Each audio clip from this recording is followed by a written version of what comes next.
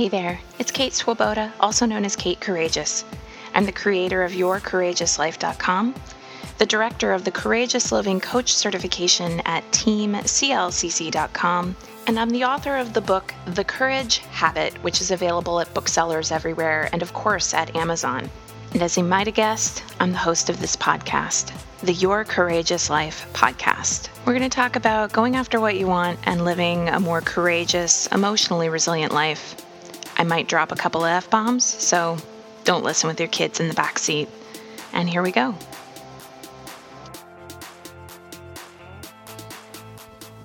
Hi there, everybody. It's Kate. And today I wanted to talk about habits that reduce anxiety, like actual habitual things that you can implement into your life on a regular basis so that they become habits, or things that you can habitually turn to when you feel anxious. So it's either you want to do these things to sort of make yourself anxiety resilient, a little less likely to get hit by anxiety, or you want to do these things when anxiety comes up so that you can feel better faster. And I wanted to talk about anxiety specifically because often we don't necessarily recognize that anxiety and fear are basically the same thing. And in sharing that these are habits that can reduce anxiety, I want to make sure that everybody knows there is no way to forever and ever disaster-proof your life, okay? Like, bad things happen to good people, no matter how good you are. Anxiety happens to even confident, courageous people. Fear happens. People get stuck in fear. People get stuck in anxiety. Anxiety, especially when a lot of things are going on that are outside your control or that are very normal fear-inducing things like the leader of the free world being crazy, or I don't know, a couple things that might go into that category of life. It's really normal. Like, there's not this land where you're supposed to be living where you don't feel anxiety. But obviously, anxiety comes up and no one wants it to control their life, limit their life. We want to try to minimize as much of that as possible. So let's get into some of that. So here's what I've learned after more than a decade, many decades really, of being in therapy or coaching, holding coaching sessions for myself, and working with hundreds of different individuals, working with thousands of students when I was a college professor, intimate conversations with friends and family, reading hundreds of self-help books, years of meditation and studying Zen Buddhism, and actually sitting at the feet of monks who had been meditating and working with people for years. Let's see what else goes on that list. Taking courses at the college and graduate level in human psychology, counseling, diagnosis, reviewing what feels like a few gazillion research studies on neuropsychology and habit formation, psychological courage, epigenetics, autoimmunity. Woo woo for Google Scholar. Here's what I've learned. Anxiety is something of a human condition. Like, it's actually not that there's this large group of people out there who rarely ever worry, and then the rest of us worry about things or fear things or ruminate, and we just need to get our lives balanced so that we can live like those other people. Nope. Actually, most of us worry about things and fear things and ruminate. And there are, yes, some people who just don't tend to let worry or much else bother them. But they are the exception, not the rule. If this feels revelatory and earth-shattering to you, welcome to my world the first time I understood this. Anxiety and fear is something of a human condition. It's the existential dilemma of being alive in a world that is fundamentally beyond our control. And you can call it what you want. Your word for anxiety might be self-doubt. Nervousness, lack of confidence, worry, guilt, uncertainty, anxiety, thinking too much, overthinking, second-guessing, it all belongs in the same bucket, fear. And yes, there is such a thing as having anxiety that is so excessive, so deeply impacting someone's life, that it is labeled an anxiety disorder, because the anxiety is actually causing the person to really, really shut down. And I come from the perspective that if what someone needs in their life is support, getting help from a doctor, a prescription for medication in those places, yes, do it. Get the support that you need to live the best possible life that you can. Today, I'm really talking more about those cases of really kind of ordinary chronic low-grade worry. And it's about things like world politics, how you look, if you'll ever lose those 10 pounds, why you still care about the stupid 10 pounds, having enough money, being liked, parenting challenges, am I good enough? I'm talking to the people who aren't like shutting down their entire lives in the face of worries. Like, you can get out of bed, you can function, but you're definitely kind of exhausted by them. And to you, I say, you're actually normal. Since the dawn of time, people have been worried creatures. And also, I say, our society has some deeply dysfunctional aspects to it that heighten your worry. So, you're really normal. Like, this is a normal response. The anxiety you might feel to seeing people being oppressed and having their rights taken away, that's a good response to have. It means that you have not completely numbed out. So I want to share some habits to reduce anxiety. So your anxiety, it's probably here to stay. That might be the bad news for those of you who have really wanted to totally get rid of it. And there are habits that you can adopt that will reduce some of the anxiety that you feel.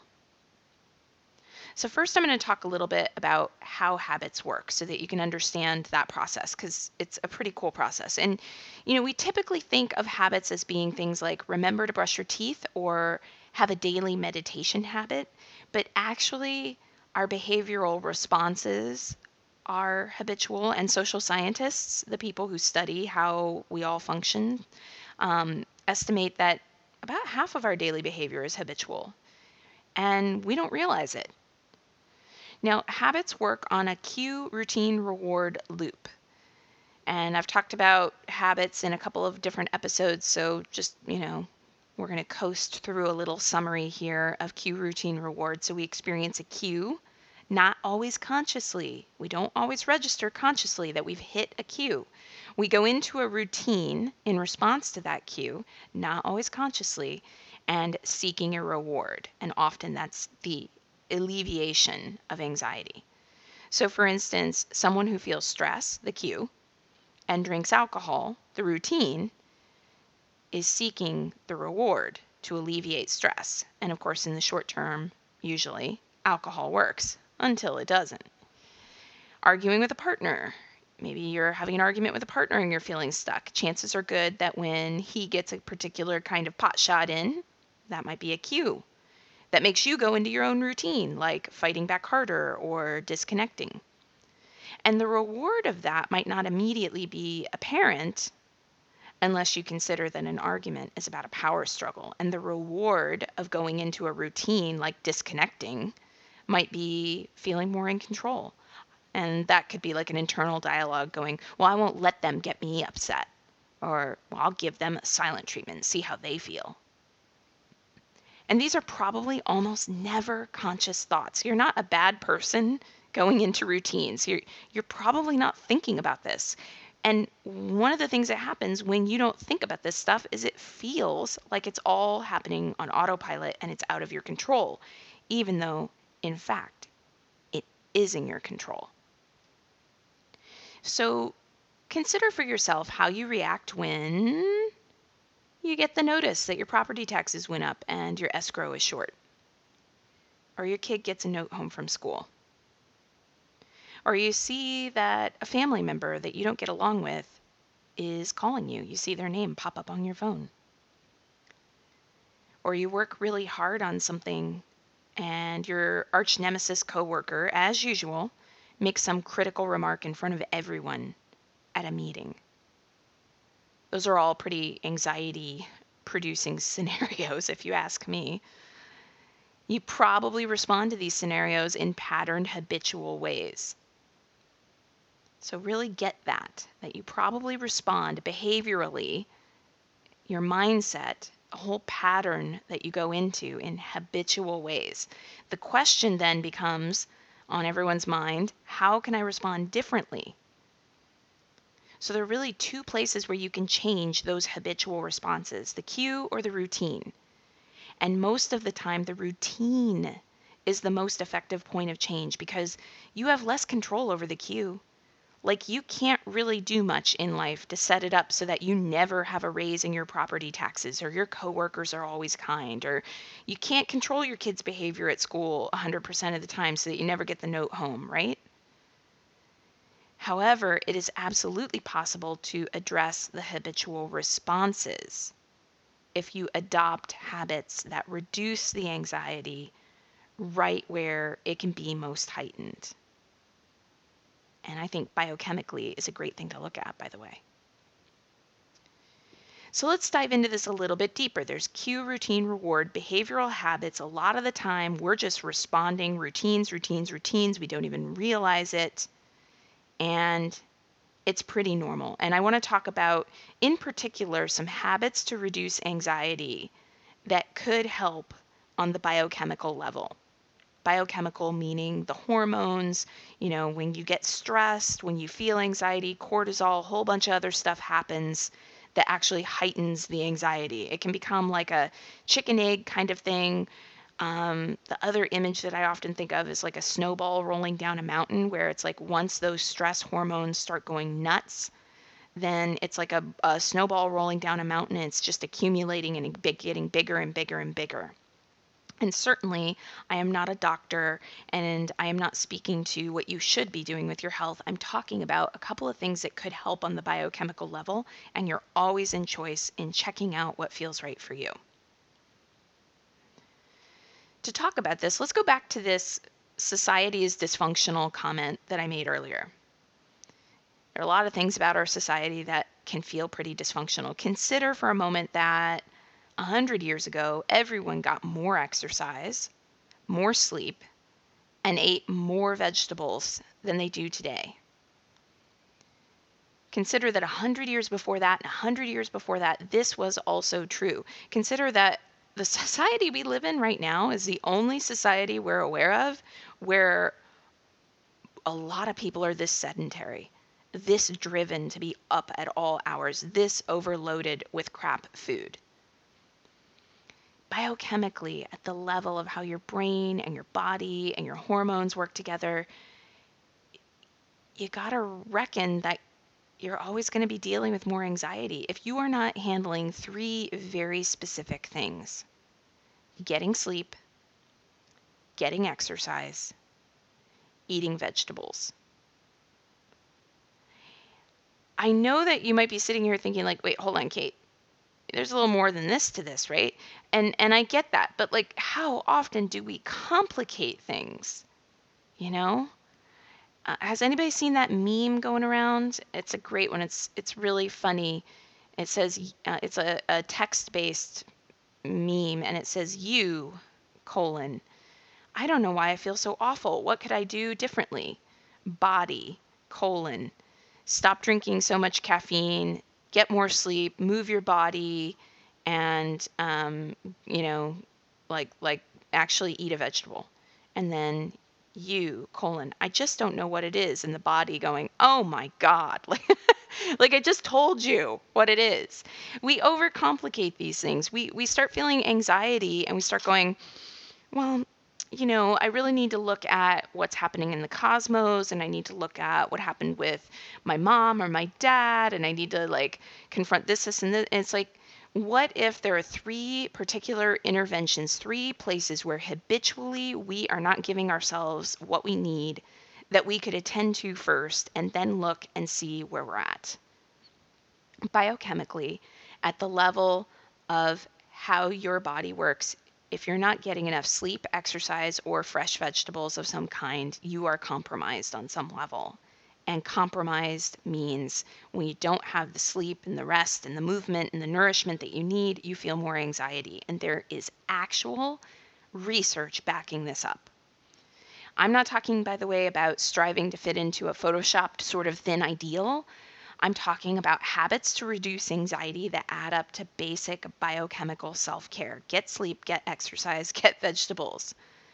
And there's a large body of different research studies conducted over decades. You can search for them, it won't take long, that not getting enough sleep, exercise, or healthy foods are all correlated with heightened rates of anxiety, depression, malaise, disease, whatever you want to call it.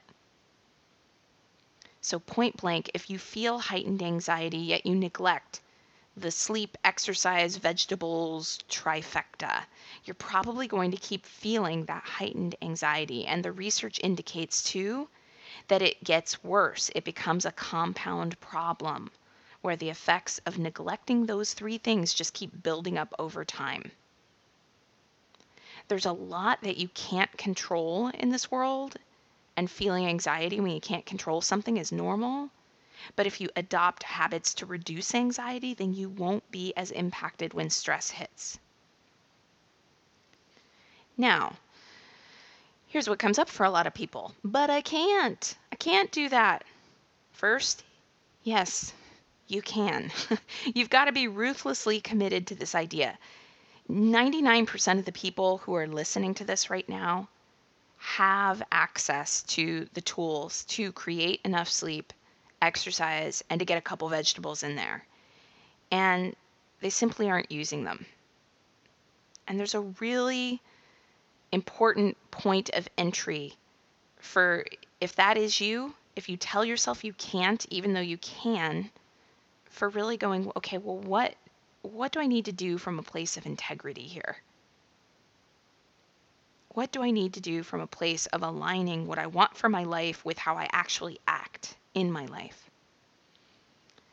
That's who I'm speaking to right now.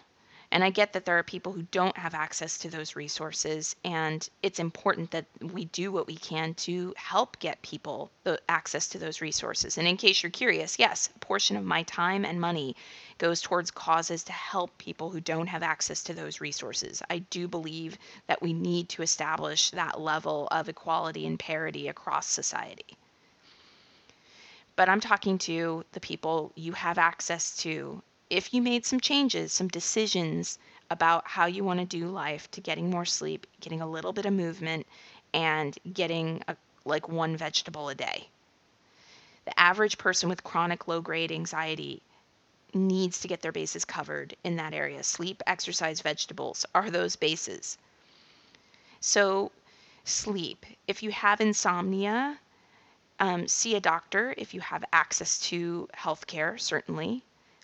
And I got to tell you, it really surprised me. I dealt with insomnia for quite some time. I talked to my doctor, and instead of giving me a pill, she actually she was like, you need sleep hygiene education. Sleep hygiene is the name they called it. It was kind of funny.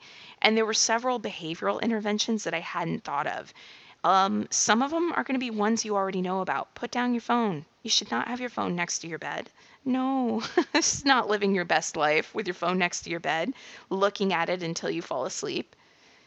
Put down the iPad, all the blue light stuff, get off the computer. Don't hit go on another thing in Netflix.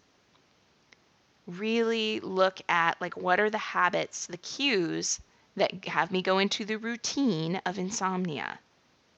What are the choices you can make that are different? Exercise or moving your body.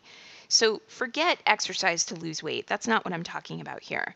Instead, how can you move your body and dissipate anxiety? You don't need to run marathons. You don't need to become a triathlete. There's actually a book called The First 20 Minutes that's all about the research about how you actually only need to do about 20 minutes of exercise to get like 80% of the benefits that exercise provides. And if you exercise beyond 20 minutes, you're only getting that remaining like 20% of the benefits that exercise can provide. So set a timer on your phone, on your kitchen stove that will remind you to move. This is about exercise being one of the biggest cofactors that helps depression and anxiety. Walk around the block for 20 minutes. You don't have to join a gym. You don't have to have money for a trainer. And if you do have money for these things, I would say too, grab a Fitbit, something that'll buzz at you, reminding you to get moving. And vegetables. Can you do a salad a day? Can you do, a dollar's worth of broccoli at the store? Forget trying to overhaul your eating or trying to adopt a perfect diet. Start with, can you do one salad a day and see where you go from there? Can you get one serving of vegetables a day and go from there? Frozen vegetables count. If you get frozen corn, if you get frozen edamame and you pull it out, you steam it, that's your vegetable. Great, that counts. If you have the ability to make better choices about sleep, exercise, and vegetables, but you don't make those choices, you can expect continued anxiety or worsening anxiety. I know that these solutions sound overly simple. And much of the time at Your Courageous Life, I'm talking about all these things that you can do to live with more courage from a psychological perspective. Or I'm talking about how you can improve your relationships with others. Sometimes I'm talking about how you can step into being a leader in your life so you can help to confront some of the issues that are systemic that need confronting. So it might seem odd that I'd want to talk about basic wellness, but I really believe in courageous wellness. I believe in a biopsychosocial model of health. Bio is body, psycho, psychology, social, your relationships, and the society you live in. Biopsychosocial. So if you want to reduce anxiety and feel more courageous alongside that, you can't ignore the biological side of things. You've got to create better habits to nourish your biochemical, biological health.